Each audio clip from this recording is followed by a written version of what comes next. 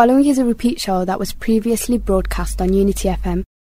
Welcome back to Parenting Hour. You're with Kathleen, and it's lovely being with you this evening, and you're tuned in on 93.5 FM, Unity FM, or 105.1 if you're listening to us down south, or if you're listening to us on the app, welcome this evening.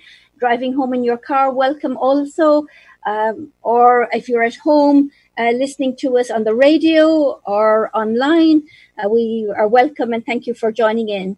We have a very important session. Of course, I always say that with all my sessions, but this is very important because we're talking about relationships and relationship breakdown, and both of my guests this evening are counselors, experienced relationship, working with people that have difficulties in their relationship, and we are trying to help you to understand what are the triggers, and we were talking about that before break, and then we will look at how can we problem solve some of these triggers before we move on to prevention in some way and how we can have better relationships, looking at the Prophet Islam and looking at his examples, which is wonderful. So we have Sister Abida with us and Brother Saeed, and mashallah, before the break they were talking about triggers.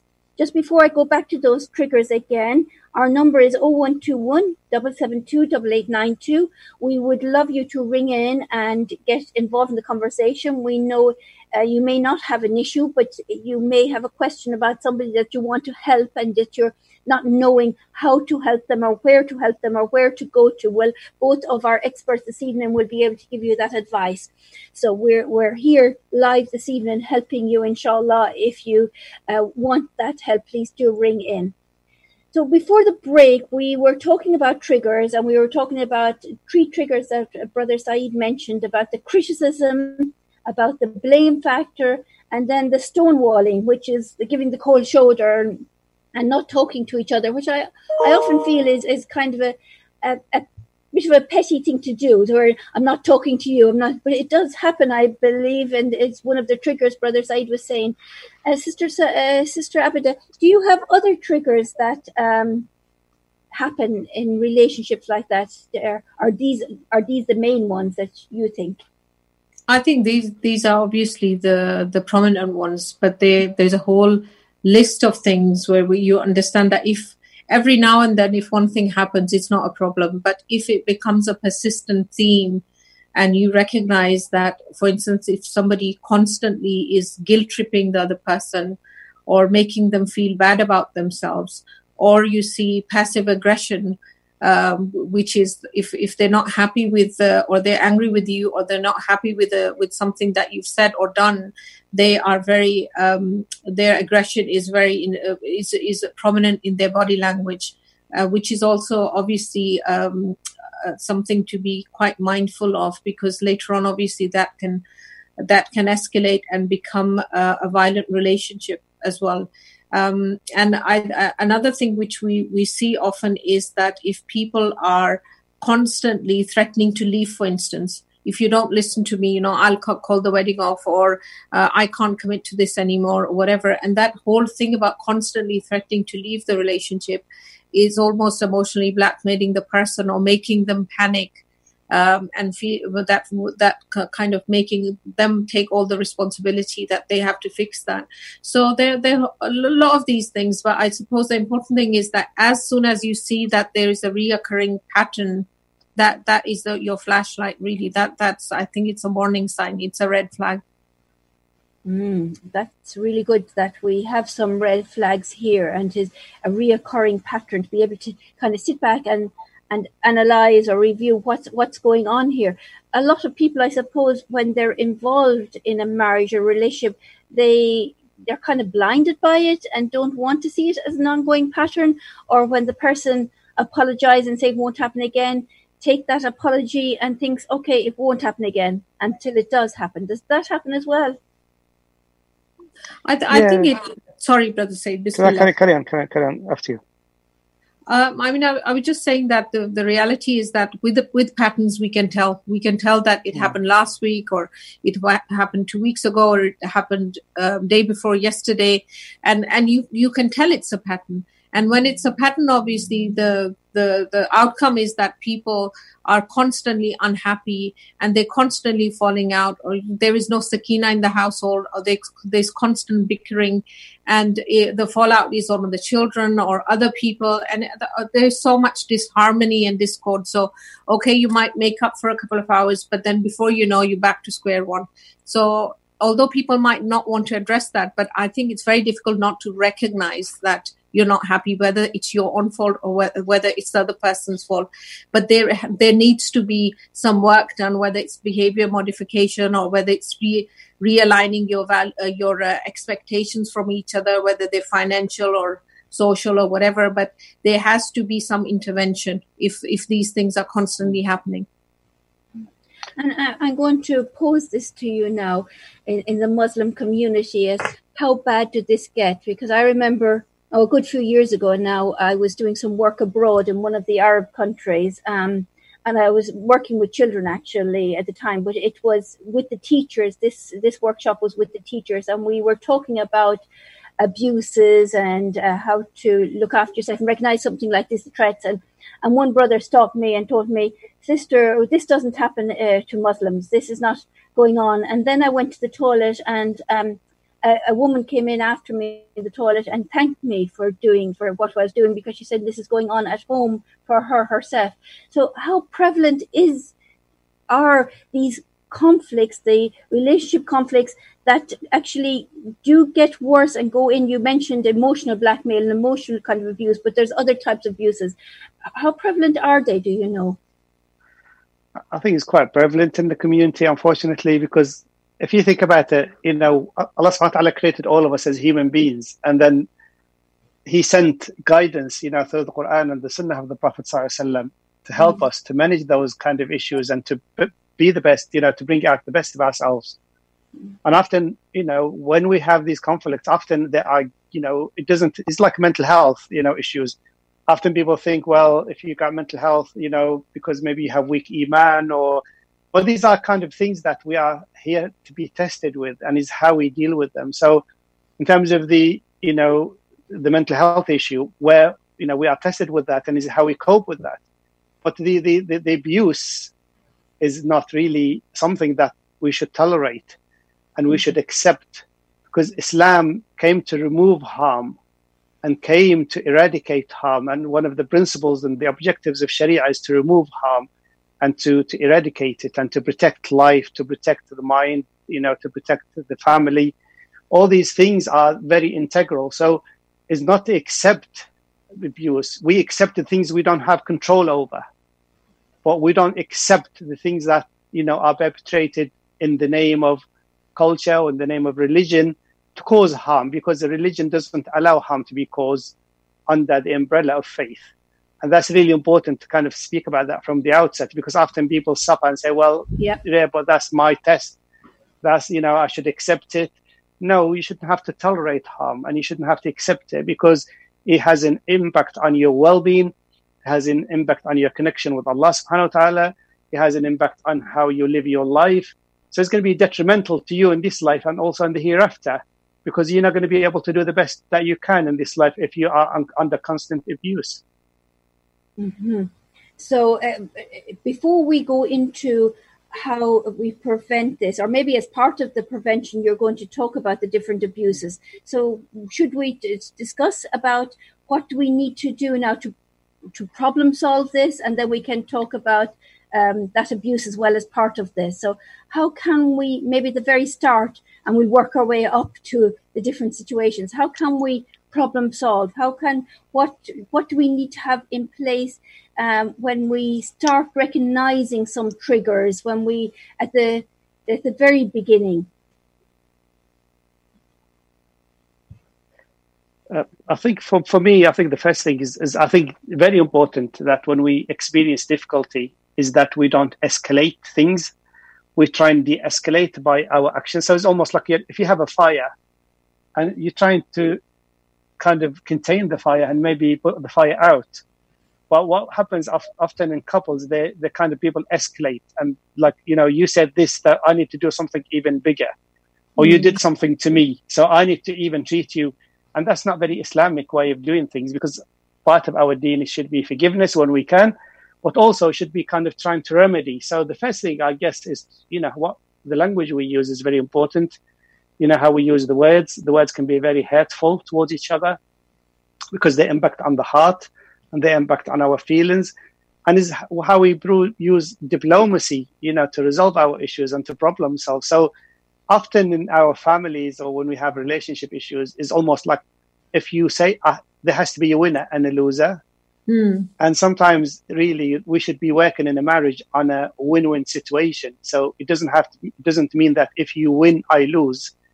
It should always be if you win, I also win. So it's about how we create a win-win situation in the relationship, rather than kind of creating, well, there has to be winners and losers, and there have to be people who are strong and people who are weak, and there have to be people who are controlling and people who are controlled.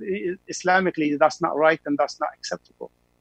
Definitely, and I think as long as we understand that, when we talk about passive aggression, whether we talk about physical abuse, emotional abuse, psychological abuse, or financial abuse, obviously those are all things which, like we've identified, would be red flags that if somebody is experiencing those issues, then they definitely seek help, because like Brother Said said, staying in those relationships are not good for anybody, and especially not for the children, for whose sake especially women tend to stay in relationships thinking they're doing their children favors. But unfortunately, we see a lot of those children, when they grow up, the cycle is repeated because that's all they learn from their home environment. So unfortunately, although may Allah reward those mothers for their intentions, but the reality is that they're exposing their children to a lot of toxicity. And now, if we think about some of the rules or boundaries, I suppose it's like the brother said, that it's important that we kind of take a step back and think, why am I upset? Because sometimes we don't even know why we're expressing a lot of anger. So is it really about, somebody, the husband left the jam jar open and they didn't close the milk bottle top or something? Or is there a bigger issue that is festering underneath, really? So it's important to know our own feelings and take responsibility for our own feelings before we start an argument. I also think that it's quite important that we as adults, we discuss one issue at the time, because sometimes, when we're angry, everything comes up. You did this to me last month, and then your mother did this to me, and you promised that, and you said we'll go to Hajj, and you never took me. So everything becomes a big thing. And with that, and obviously when we talk about a lot of issues, we cannot discuss anything sensibly. And like Brother said, obviously language is quite important, because the way we speak to each other, if we're using degrading language, and we're pushing the other person's ego, then we're not going to be going far with that. One of the things that I always say, which is so important, is that we take responsibility for our own feelings, and we use words like, I feel angry, or I feel hurt when you ignore my phone calls, or I feel scared when you yell at me. So a lot of I statements, which would create a distance. We're not blaming the other person. And I think that kind of widens the window of tolerance, and you kind of come away from that fight or flight thing. So you're not kind of approaching this from that state anymore. Another thing is that the minute we kind of tone our voice down, we realize if we're not yelling, then we can have a conversation. But when people, and it's almost miraculous, when one person starts toning their tone down, it actually has an impact on the other person. So it's quite an effective tool. Although we're angry, does not mean that we should shout. We can express anger in an adult-like manner as well. And we can only do this when we do reflection away from that spot, because obviously when we're actually in a fight or flight place, we're not going to think about these things. So these are the things we think about when we're generally kind of doing contemplation and thinking about our own character and how we are towards the other person generally.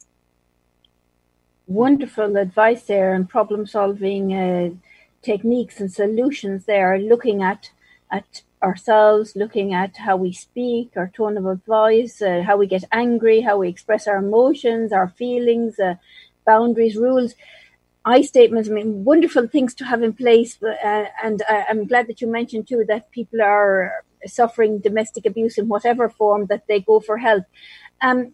As you were talking there, though, I was thinking, do people actually do that? Do they have any training to do this? Because it's kind of it is the Islamic way to approach our relationship. And but when we're in the situation, a lot of people have never had any training and naturally think, I need to win this. This is a battle. It's not my fault. I need to show that it's not my fault, and kind of raise their voice and stand up for themselves. How can we help people to, I suppose, problem solve, not just problem solve, but prevent even a layer behind this? So we were talking about problem solving here. How can we go back another layer and kind of give people kind of tools from the very beginning so that they don't even get into this situation? Or what do they need to have as part of their toolkit kind of going into a relationship? It's very important because it's part of our faith that we Allah subhanahu wa ta'ala, when he talks about knowledge and he talks about fa'alam annahu, when, be certain and be aware there is no God except Allah. So even matters of faith, everything is based on knowledge. In matters of relationships also, we have to understand and kind of invest in how we learn about each other. And, whether it's marital counseling or marriage counseling or relationship counseling, those are very important. If you imagine your relationship as the investment of your life, because if you have a healthy relationship, then you will have a healthy life. There's a saying, they say, happy wife, happy life. If you have a happy husband, you will have a happy life too. So if you imagine those things, that if you have investment in your relationship and how to manage it and how to develop skills of communication, develop skills of problem solving, develop skills of emotional regulation, those will only come to you if you are willing to put yourself out there and learn and seek help when you need it. And also have no shame about seeking help, because if you're going to learn something that is going to bring you profit into your bank account, you probably go and learn it because you see it's going to generate income. Mm-hmm. This investment in your relationship is going to generate income in a different ways, psychological income, spiritual income for you. And also the most important income, that you can be spouses, that you support each other in this life. And then, inshallah, this will be your vehicle to Jannah, inshallah, and to earn in the pleasure of Allah subhanahu wa ta'ala.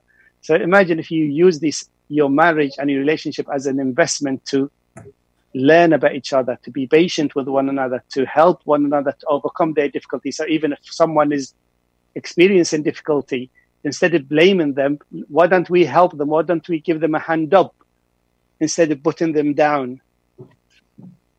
Wow, that's great questions there that people should be asking themselves and coming forward and seeking help. And maybe there is some people that want to ring in this evening but actually don't want to come on an air in case people recognize their voice.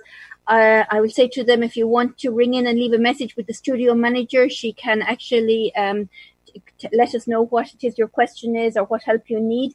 Again, the number is 0121 772 8892. Our two counsellors here, if people were listening to you and felt, I would love to have a conversation with either one of you, how would they contact you?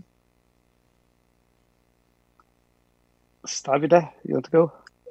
I have a website through which, inshallah, if people want to contact me, they can either email me through that. So my website is www.amanacounseling.com, and my email would be on that, info@amanacounseling.com.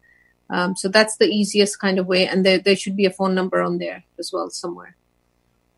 And for me, inshallah, if you go to the Muslim Counselor and Psychotherapist Network, and there's a counselor directory there, I'm on the directory, inshallah. So my email address, my phone number is on that directory. So if you go to the Muslim Counselor and Psychotherapist Network, inshallah.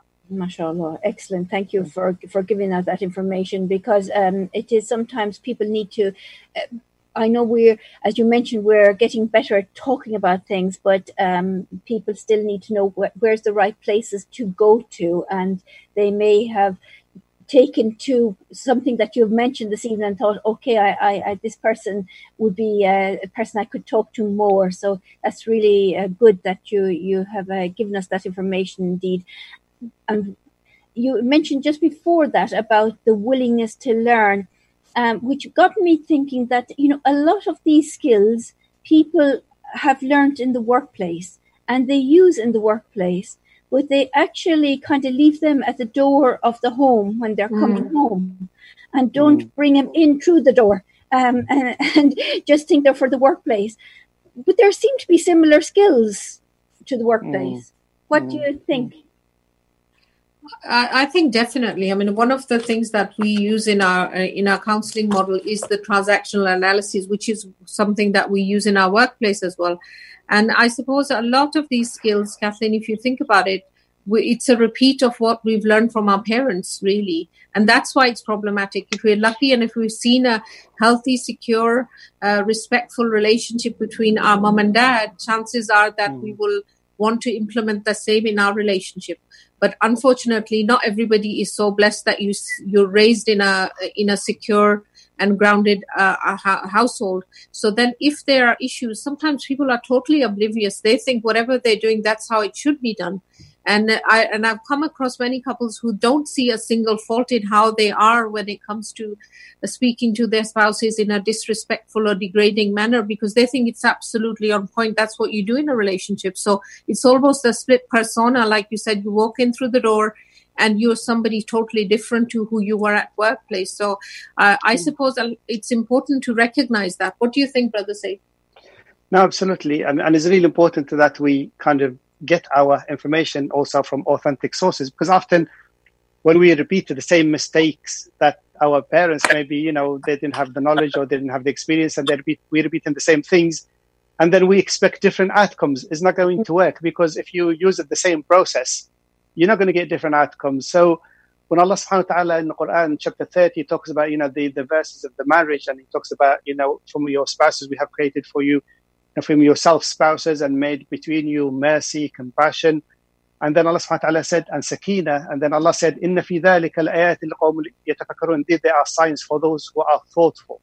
So being thoughtful is one aspect of kind of helping ourselves and developing that skills, how to be thoughtful to your spouse. Secondly, Allah subhanahu wa ta'ala said, there are signs for those who listen. So how do we actively listen to one another? And we listen and seek to understand before we seek to be understood. So it's very important when you listen, suspend your judgment and just listen to the person and give them time and space without judging them, without trying to answer them back. Every word they say, you're trying to think about how to counter their argument. And Allah subhanahu wa ta'ala said there are the signs for those who have lil-alameen, those who have knowledge. So learn about each other, learn about the type of character, personality of each other, and what make you tick, as a human being. Because you do, as you said, Sister Catherine, we do that with our colleagues at work. We learn about the different personality traits of our team, and, how do we work with them? How do we get on with them? And if we try an approach and it hasn't worked, we often think about a different approach to get their attention. And then Allah subhanahu wa ta'ala said, there are signs for those who use their intellect. So use your reason. Instead of just being kind of stimulated to be triggered and reacting, use your reason, sometimes. And also sometimes the reason is, if you use your reason, you might not say anything and wait until that person has calmed down, and then you can speak to them, as Sister Abida said, with a calm voice, have a dialogue, be patient with one another. Those are kind of the tools that the Prophet ﷺ taught us, and he used in his relationships, and with his colleagues, with his companions, with his family. And that's what Allah subhanahu wa ta'ala described him. He said, with the mercy of Allah, you became lenient toward them. He became lenient and kind and compassionate with his dealings with his companions. And then Allah subhanahu wa ta'ala said, and if you were hard and your heart was hard, they would have walked away from you. So the Prophet ﷺ was kind-hearted. So work on your heart to start with. Open your heart to your spouse. Be kind-hearted. Inshallah. MashaAllah, that's wonderful, MashaAllah. Lovely tips there indeed. And as we come into the last minute of the show, the time goes by so quickly here.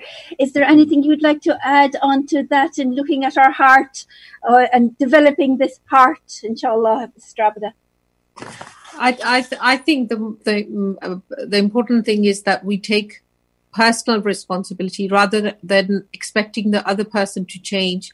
If we have introspection and think about what am I doing to make this not work, rather than focusing on what the other person is doing for this not to work, I think that's a game changer, because we can't change other people, but we can definitely change our own self.